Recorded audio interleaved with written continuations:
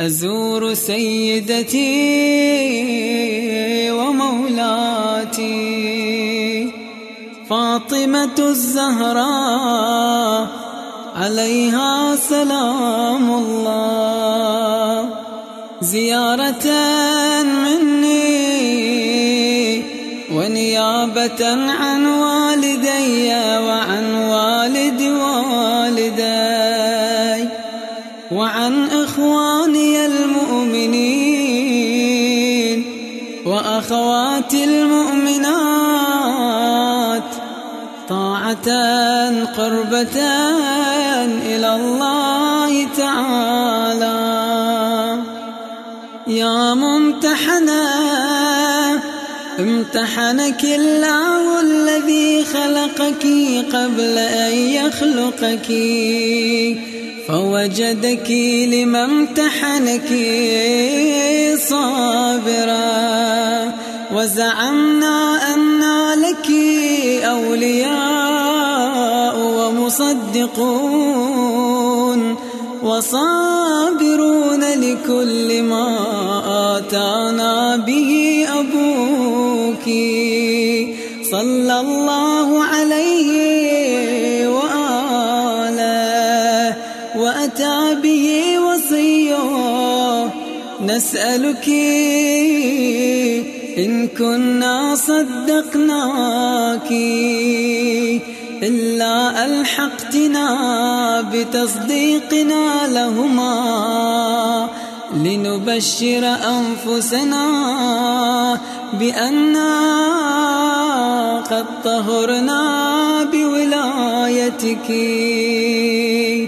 السلام عليك يا بنت رسول الله، السلام عليك يا بنت نبي الله، السلام عليك يا بنت حبيب الله، السلام عليك يا بنت خليل الله، السلام عليك يا بنت صفي الله، السلام عليك يا بنت أمين الله، السلام عليك يا بنت خير خلق الله، السلام عليك يا بنت أفضل أنبياء الله ورسله وملائكته، السلام عليك يا بنت خير البرية، السلام عليك يا سيدة نساء العالمين من الأولين والآخرين،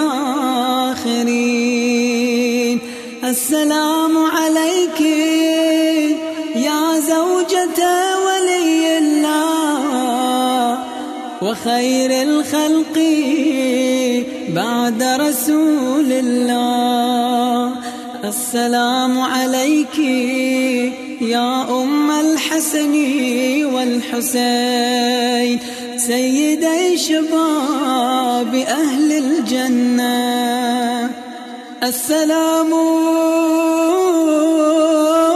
عليك أيتها الصديقة الشهيدة، السلام عليك أيتها الرضية المرضية، السلام عليك أيتها الفاضلة الزكية، السلام عليك أيتها الحوراء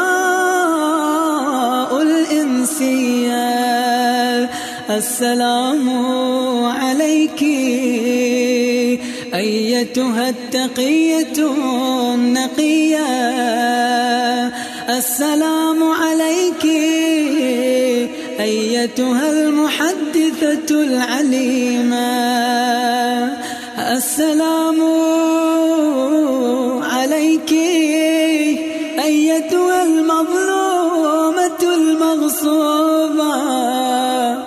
السلام عليك أيتها المضطهدة المقهورة.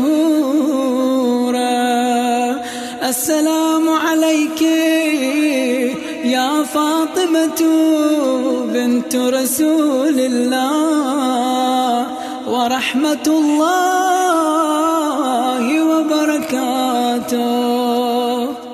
صلى الله عليك وعلى روحك وبدنك.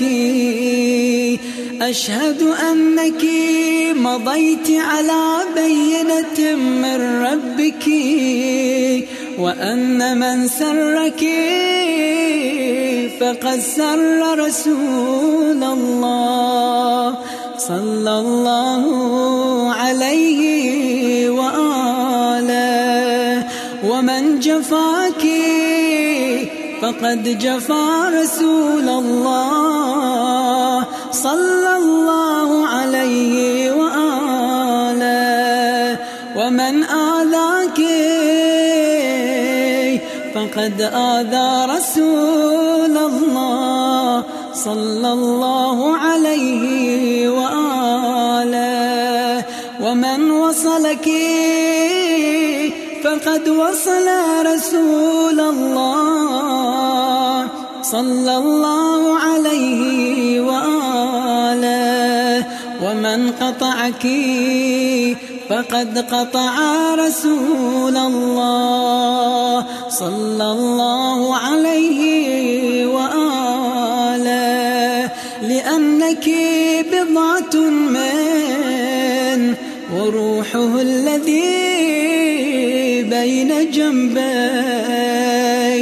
أشهد الله ورسله وملائكته أني راض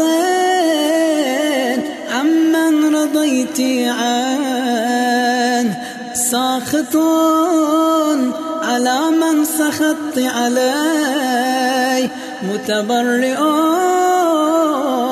ممن تبرأت منه، موال لمن واليتي، معاد لمن عاديتي، مبغض